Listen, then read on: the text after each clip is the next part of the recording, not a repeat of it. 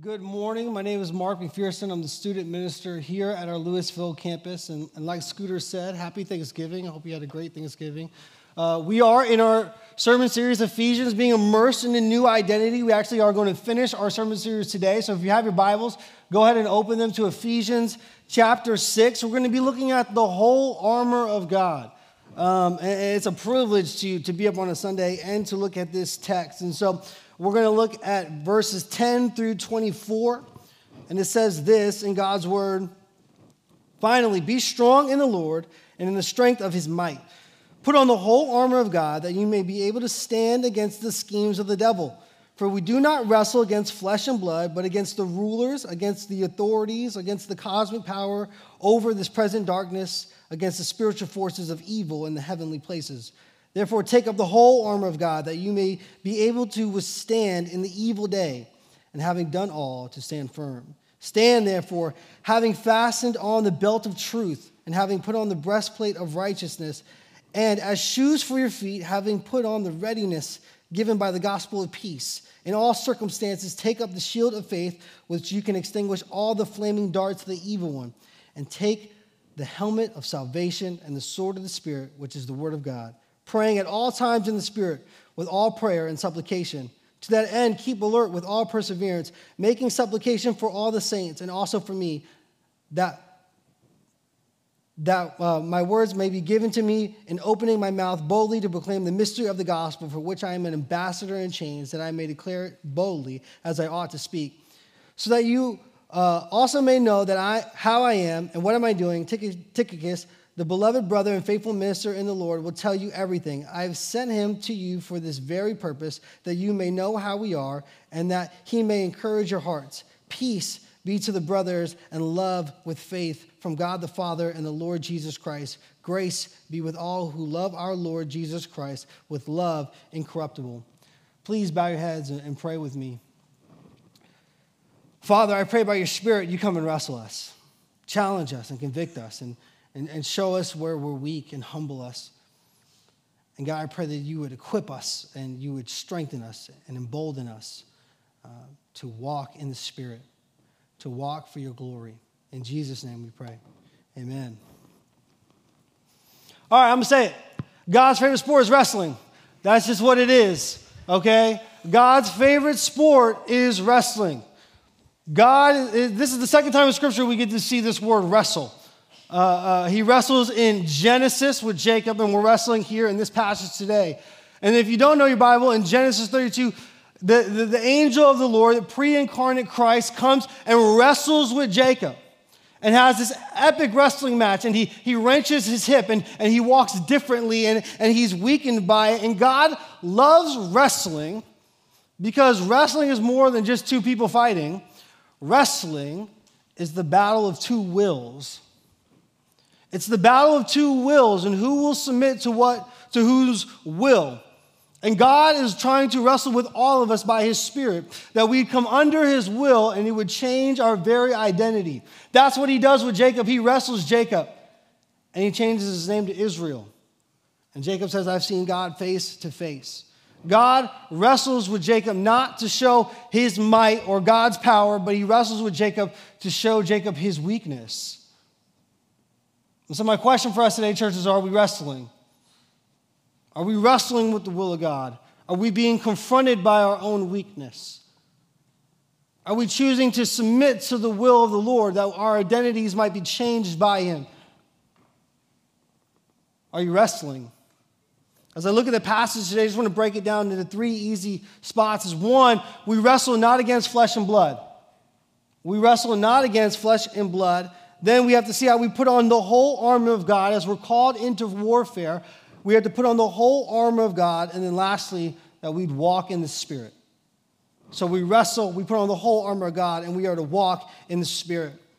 And so verses 10 through 13 says this: "Finally, be strong in the Lord and in the strength of his might. Put on the whole armor of God, that you may be able to stand against the schemes of the devil. For we do not wrestle against flesh and blood, but against rulers and against authorities, against cosmic powers over this present darkness, against spiritual forces of the evil in the heavenly places. Therefore, take up the whole armor of God, that you may be able to withstand in the evil day, having done all, to stand firm." You know what the definition of wrestle is? The definition of wrestle or wrestling is to engage in deep thought. To wrestle is to engage in deep thought. You didn't think I was going to say that. I coached wrestling for 10 years, so I coach a lot about wrestling against flesh and blood, but this is not what Paul is telling us, that we are going to wrestle against spiritual darkness. So we're going to wrestle against this evil, these cosmic powers of present darkness. And as you're called into Christianity, if you are a Christian, do you know that you're called into a warfare? That you're called into a fight? Do people around you see you as someone known for their inner peace, but also for their inner warfare? Are you known for walking a Christian life that has peace, but also you deal with struggle and warfare? Paul's ending this letter and wrapping up the book of Ephesians, and he writes, finally, and then gives us this beautiful passage, this famous passage on how to equip us for warfare. If you ever received a letter from me or email from me, I write sincerely and I send it. Paul is saying, hold on, let's take all of this and let's build and equip the saints to be ready for warfare. And what Paul is saying at the end of this amazing letter is stand firm. That the warfare you're in, that the armor of God that you are to put on is to stand firm against the schemes of the devil, is to stand firm. Paul is saying at the end of this that your identity is your defense. Ray Lewis was a famous NFL linebacker. He's also a two-time state champ in wrestling in the state of Florida. He would always say defense wins championships. Paul's equipping us to be defensive against the winds of evil, against the waves of chaos in this world, that we are just to stand firm. We are to stand firm. And as a Christian, you are called into spiritual warfare from the schemes of the devil to the darkness in this world and in the darkness within our very hearts. The darkness inside of all of us. See, we are at war with evil. We are at war with the schemes of the devil. And that is a real thing.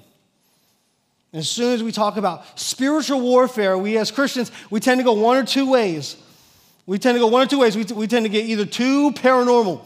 Like we think the devil is in all of our business. We think the devil, I was going to go on a mission trip, but then our plane got canceled. The devil was all over that. Or I was supposed to go to church this morning. I spilled coffee on my pants, and the devil was trying to stop me from going to church. And we get too paranormal. And then there's also a side of us that says, he's not existing at all. We don't worry about him at all. The devil is active. He is active. But the root of the devil's evil, the main way the devil attacks all of us, is through lies in our hearts. The very lies in our hearts that we hold on to and we cultivate. That is the devil's main root of evil. That's what he's always been doing. A.W. Tozer wrote this: Satan won't leave fangs in your flesh, but lies in your heart. Satan won't leave fangs in your flesh, but lies in your heart. Satan wants to distort your very thoughts in your heart about who God is. And as he distorts your beliefs on God and how you believe in God, that would change how you feel about God and how you think about God, and that will change the way you act in your life. Your beliefs determine your behavior, and Satan is after your beliefs in God, and that's what he's been doing since the garden. That was his main tool in the garden. He comes to Eve, and he says, surely you will not die. God knows that if you eat of this apple, you will have the knowledge of good and evil, and you will be like God. And he's trying to distort what they believe about God. He's trying to get them to believe the lie that we all believe today, that God doesn't have our best interest in heart, and he doesn't care for us.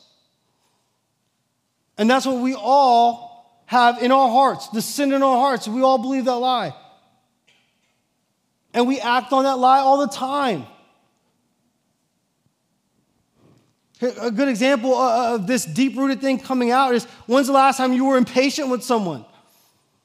When's the last time you called someone an idiot? When's the last time you just rolled your eyes at someone and dismissed them? What you're saying is, I am God. I know the difference between right and wrong. I know we all do this because to some extent, all of us are in traffic. If you're in traffic, you're doing this. I was leaving the parking lot, and I was making a right onto the street, and this lady was making a U-turn, and we almost hit, and she went, and I went, and I thought, and I came back to the church, and I'm talking to Scott, and I'm talking to BJ, and BJ goes, you were wrong. She had the right of way. She's making a U-turn. You're making a right. I said, no way. It's a one way. I'm making a right. He said, no, you were wrong. I was the idiot. But I already wrote her off. I already said, this poor, and I was so arrogant that I didn't call her an idiot. I said, this poor lady. This poor lady. And I was the one in the wrong. I was the one in the wrong. I was the one who believed I was God. I was the one who thought I had right and wrong. And I was in the wrong, and we do this all the time. We do it when we're anxious, when we're crippled by anxiety. We believe the lie that God doesn't have our best interests at heart. When we believe we're God, we take power and control into our own lives, and we try to write out our lives and do it by our will. And when God doesn't get it right, he doesn't care for us. God, you can't even get my day right. God, you can't even execute my plans. And we believe the lie. We believe the lie that God doesn't love us and he doesn't care for us. And that's deep-rooted in our heart. And as Christians, we're called to go to warfare against those very lies in our hearts. As Christians, we are to walk every day, every morning getting up, knowing that we're about to walk into spiritual warfare. And we have to choose whether we're going to live under the truth or live under the lie. There's a song by this band called Citizens, and they have a song called Strength and Beauty. It's one of my favorite songs.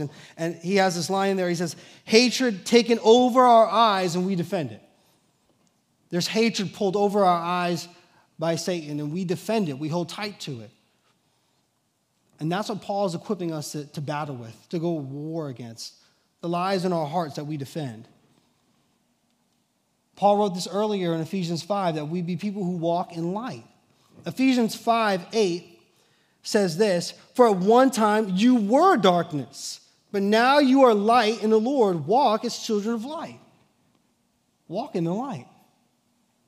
Fight against the darkness, the lies of the devil, the darkness in this world, and the darkness in our very hearts.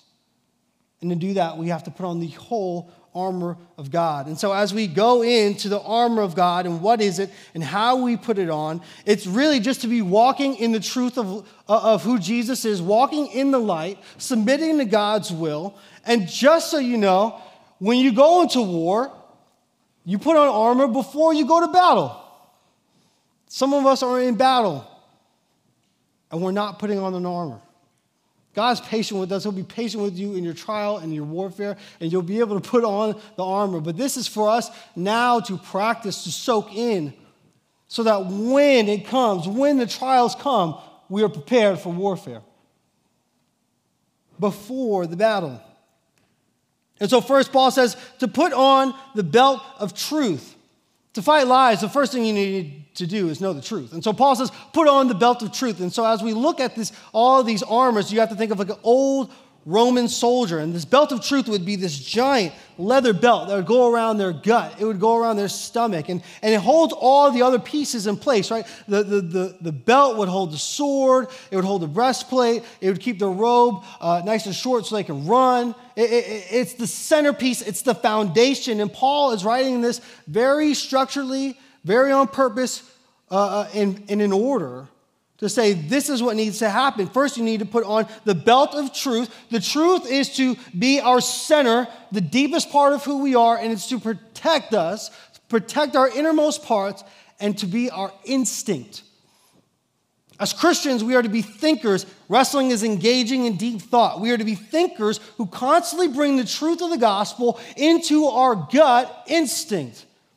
That as we respond against the world, we respond in truth. What is truth? Jesus says, I am the way, the truth, and the life. He says to Pilate, He says, whoever are people of truth, they follow me. They listen to me. And Pilate says, what is truth? Jesus is the truth. The truth is that we are all sinful. We believe the lies of Satan. And there's sin in our hearts and we act on it. And sin deserves death. But the truth of the gospel is that Jesus came down and lived a holy and perfect and righteous life. He did everything the Father wanted him to do. He spoke only when the Father told him to speak. He had no sin, yet he willingly took our place on the cross to die for our sin. And after 3 days, he rose from the grave, defeating sin, Satan, and death, and he's seated at the right hand of the Father, interceding for us. That's the truth. And that truth we are to press into our innermost parts, to bring to our gut instinct that as we respond in this world, we respond in truth. The truth would be our instinct that we'd operate in faith. Faith in Christ and what he's done for us. This is what Jesus means in Luke 8. When the disciples are on the boat and the boat's going crazy and they say, Jesus, we're perishing. Their instinct is to believe the lie. Jesus, you don't care for us. We're going to die. And Jesus doesn't say, your faith is so small. And he doesn't say your faith needs to be greater. But he says, where is your faith? And as we look at that today, we should know you could be so close to Jesus, but your faith not be in him. He needs to be the object of our faith. That we know he cares and loves for us, and he proved it on the cross. He's our instinct, the truth. And Paul continues that we are to put on the breastplate of righteousness. This breastplate of righteousness. This word righteousness is a relational word. It means to be right with, that you're right in the eyes of someone.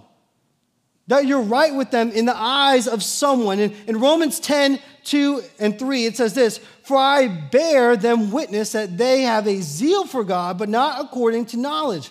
For being ignorant of the righteousness of God and seeking to establish their own, they did not submit to God's righteousness. When Adam and Eve fell, they stitched together fig leaves so they could be seen by God. And today we still stitch together our own righteousness that we could be presentable in front of God. We still do this. We do this in our politics, stitching together all the information that will be made right. We do this in our families, presenting the best side of us. We do it on social media. We do this with our finances. We do this morally. That we're good people. And we're stitching together a rightness that we could be right in front of God. Stitching together our own righteousness, but a righteousness that's built on Christ Jesus is the breastplate of righteousness that is a passive righteousness. It's a righteousness you can only receive. It's his life for yours. It's the great exchange that on the cross, Jesus bore all of our sin. And he gives us his perfect and holy and righteous life. That anyone can receive it. His hands are wide open, so open they nailed him to a cross. And that anyone who would come to him, he embraces them and he covers them in the breastplate of righteousness. You are judged by his life and not your own. And Paul's telling you to put on the breastplate of righteousness because this righteousness gives you an alien confidence. That you're judged on the life of Christ and not your own. And that confidence is meant to battle against guilt and shame. And if you're walking in guilt, if you're walking in the shame of your life, know that you're not judged on your life, but the righteousness of Christ. You are to put that on, and it will give you a confidence. The Christian faith is not that you live a righteous life, and when you die, you give it to God and see if you get to get into heaven. But the Christian faith is that Christ came down and lived a perfect and holy and righteous life, and he offers it to you. And we are to put on the breastplate of righteousness. Paul continues, and he says this in verse 15, and as shoes for your feet, having put on the readiness given by the gospel of peace. I think the King James or the NIV says the sandals of peace. That we are to put on the sandals of peace for the readiness. That you can go out into the world and be ready at any given moment to have peace. To be the peace of God, that you would be ready to be in those places. When I think of the sandals of peace, I think of like a boxer, or when I put on my wrestling shoes. All of a sudden, I'm as light as a feather, but I have grip. And that's what the sandals of peace are. We all want the peace of God. All of us want the peace of God. Some of y'all do it by going to yoga. Some of you ironically do that in the gym. Some of us, I know my wife just had a birthday. She just wants 90 minutes in a massage. That's it. 90-minute massage. That's her peace of God. My peace of God is a pint of Haagen-Dazs on the couch. Peace of God. That's all I want. And we all want the peace of God. But if we really want to have the peace of God ready, wherever we go, in any trial, we have to know that the peace of God comes with having peace with God. The peace of God comes from having peace with God. And when you know you have peace with God, what you'll be is spiritually athletic. You'll be spiritually athletic. What does that mean, spiritually athletic? To do that, I have to bring up two people. One is John Mayer. John Mayer is a famous musician. He has a song called Gravity. Gravity working against me. Gravity always trying to bring me down. That's a great physical way to describe the spiritual darkness that he's dealing with. Gravity trying to pull him down, trying to pull his peace. The second person I have to bring up is Michael Jordan. Michael Jordan is the best basketball player of all time. That's not an opinion, that's a fact. And Michael Jordan would have this amazing ability to defy gravity. He'd jump and he would just float. It would be in his right hand, and then he'd put it in his left hand. He'd stick his tongue out. He dunked on Mutombo and gave him the wag. He had this ability to defy gravity. That's why we love Michael Jordan. The symbol is the jump man. And when they were trying to sell the Jordan 5s, Spike Lee, Morris Blackman, he had this commercial, and he said, "Mike, is it the diet?" And he said, "No." He said, "Mike, is it the haircut?" And he said, "No." He says, "Mike, it's got to be the shoes. It's got to be the shoes that allows you to defy gravity." In the gospel, it really is the shoes. In the gospel, for us, it's the shoes. We have peace with God. We have peace with God.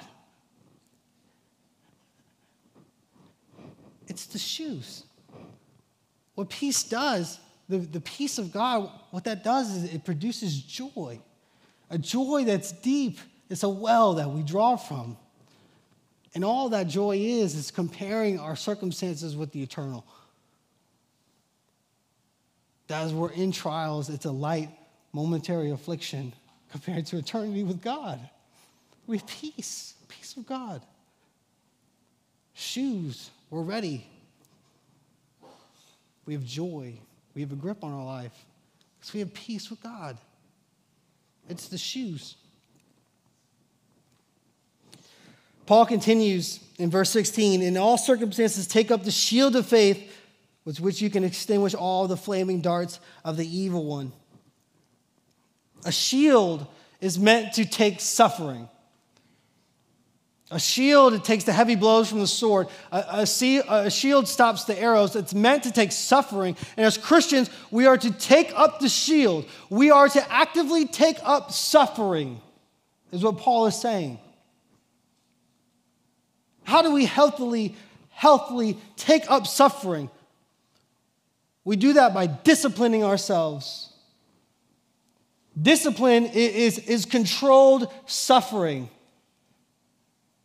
If you're at men's Bible study at 6 a.m., that's discipline. You're saying, I'm not going to give up the 90, or I'm not going to stay in bed for 90 minutes and be comfortable. I'm going to get up and be there. I'm going to suffer. Our wrestling coach would always say, suffer now, suffer now. Because when you get used to suffering, when you go through suffering, it'll be different because you're used to it. You've built it up. You've built up your suffering muscles. Take up the shield of faith. Take up suffering. Take up discipline. In Hebrews, the writer writes that God's a good father who's going to discipline his sons. Every good father in here knows that you discipline your children. And Paul writes this so perfectly in this text that as we take up the shield of faith, as we're disciplined, we take up suffering, that it would extinguish all the flaming darts of the evil one. You're going to go through fiery trials. It's not if, but when. And when you do, have you been taking up the shield of faith? Because when you do take up the shield of faith, you'll know what's happening in that trial. You'll know why you're going through that trial. Because there's two purposes to every trial in your life. Every fiery trial you go through, there is two purposes. The devil wants every fiery trial in your life to leave you burned. That you would burn bridges, that you'd be burned by someone. I hear it all the time. So-and-so was burned by the church, or they're burned by their friends, and we burn bridges because the devil wants us to be burned. That's his purpose in every trial of our life. But Paul knows the fire of God. Paul knows that when God puts a fiery trial in our life, it's not a fire that burns us, but it's a fire that refines us.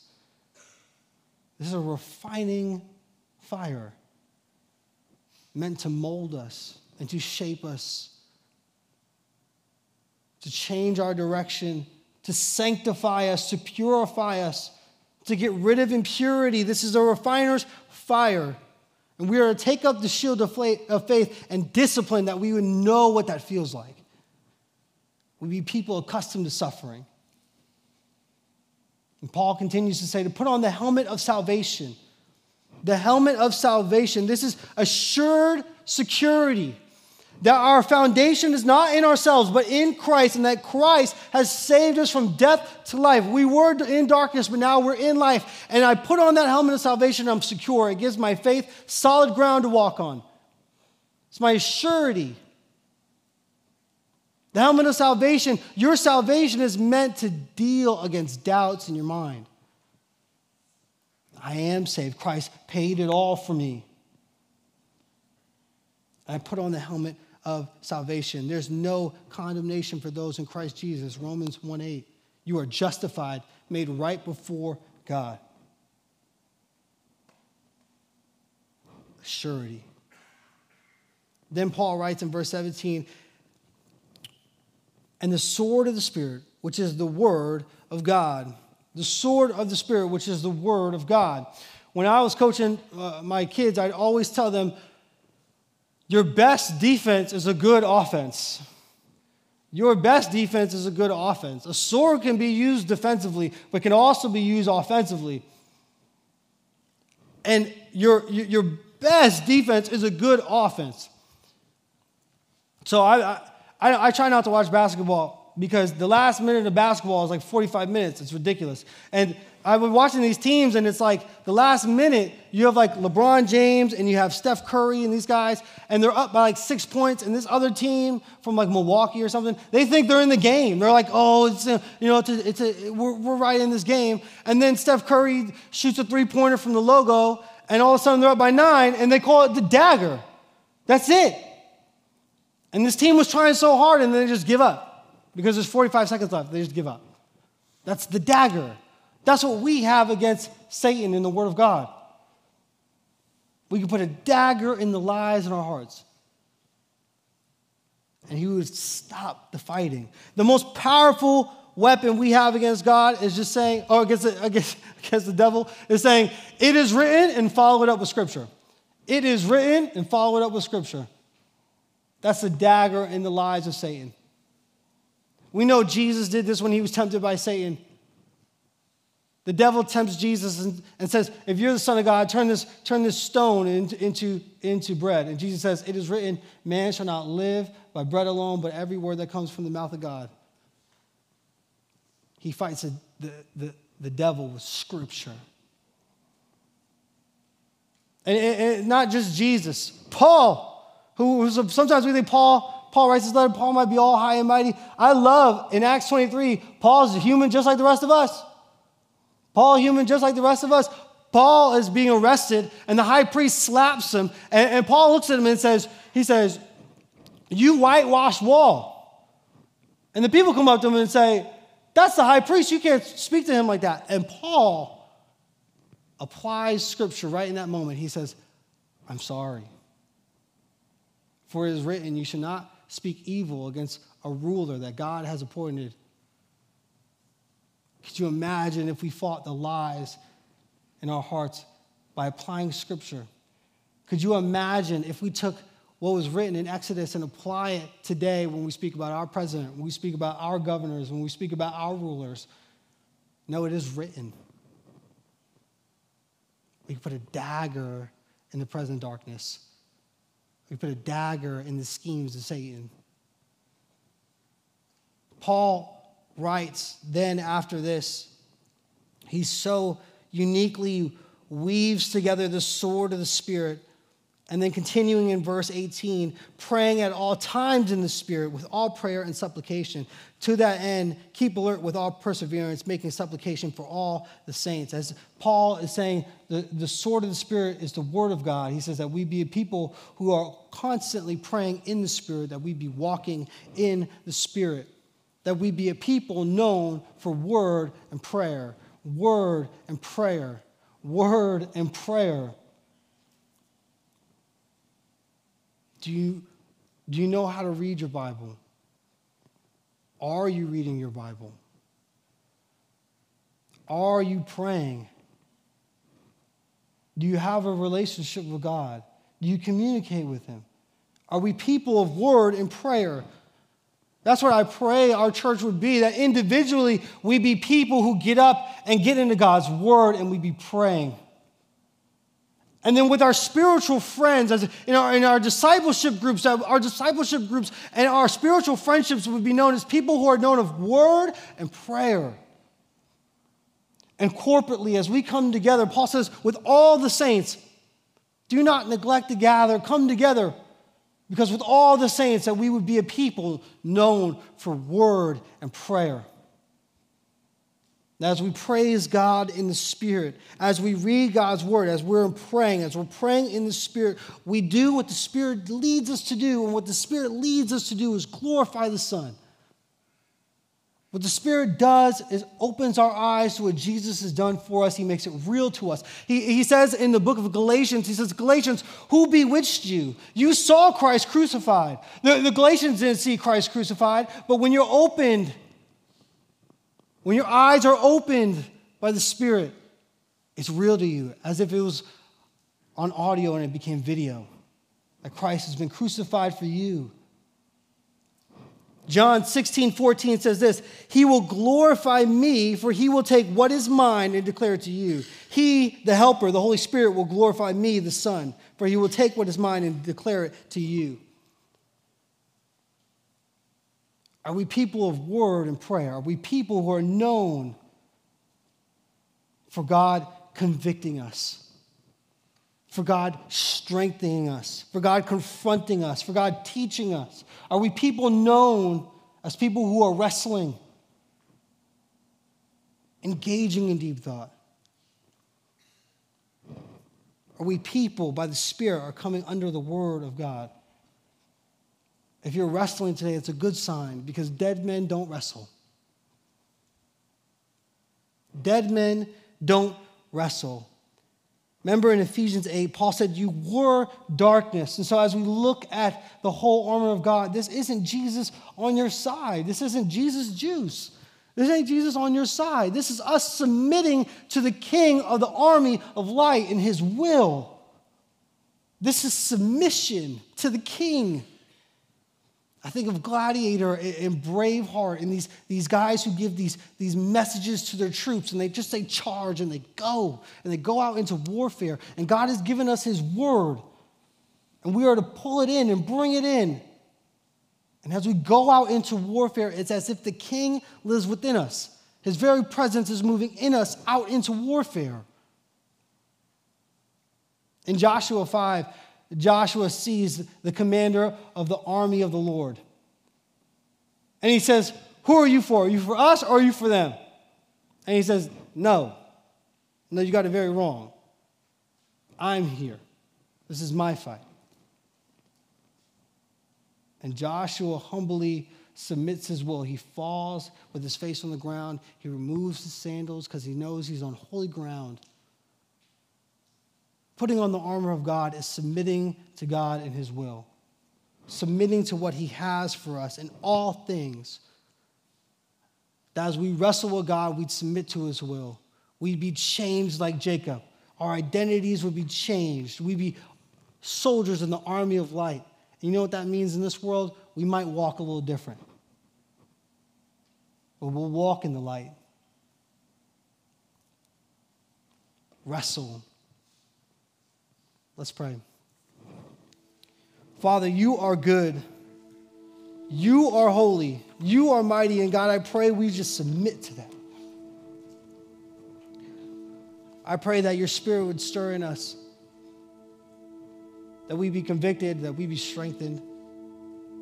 And God, I pray that we'd move out as soldiers, ready for war, ready for battles, but we'd be people known as a people with peace and a people struggling within the lives in our own hearts. Let us be humble. Let us walk in your truth. Jesus, thank you for all that you have done for us. Let us walk in the confidence, knowing that you've paid the price. We love you, and it's in your name we pray. Amen.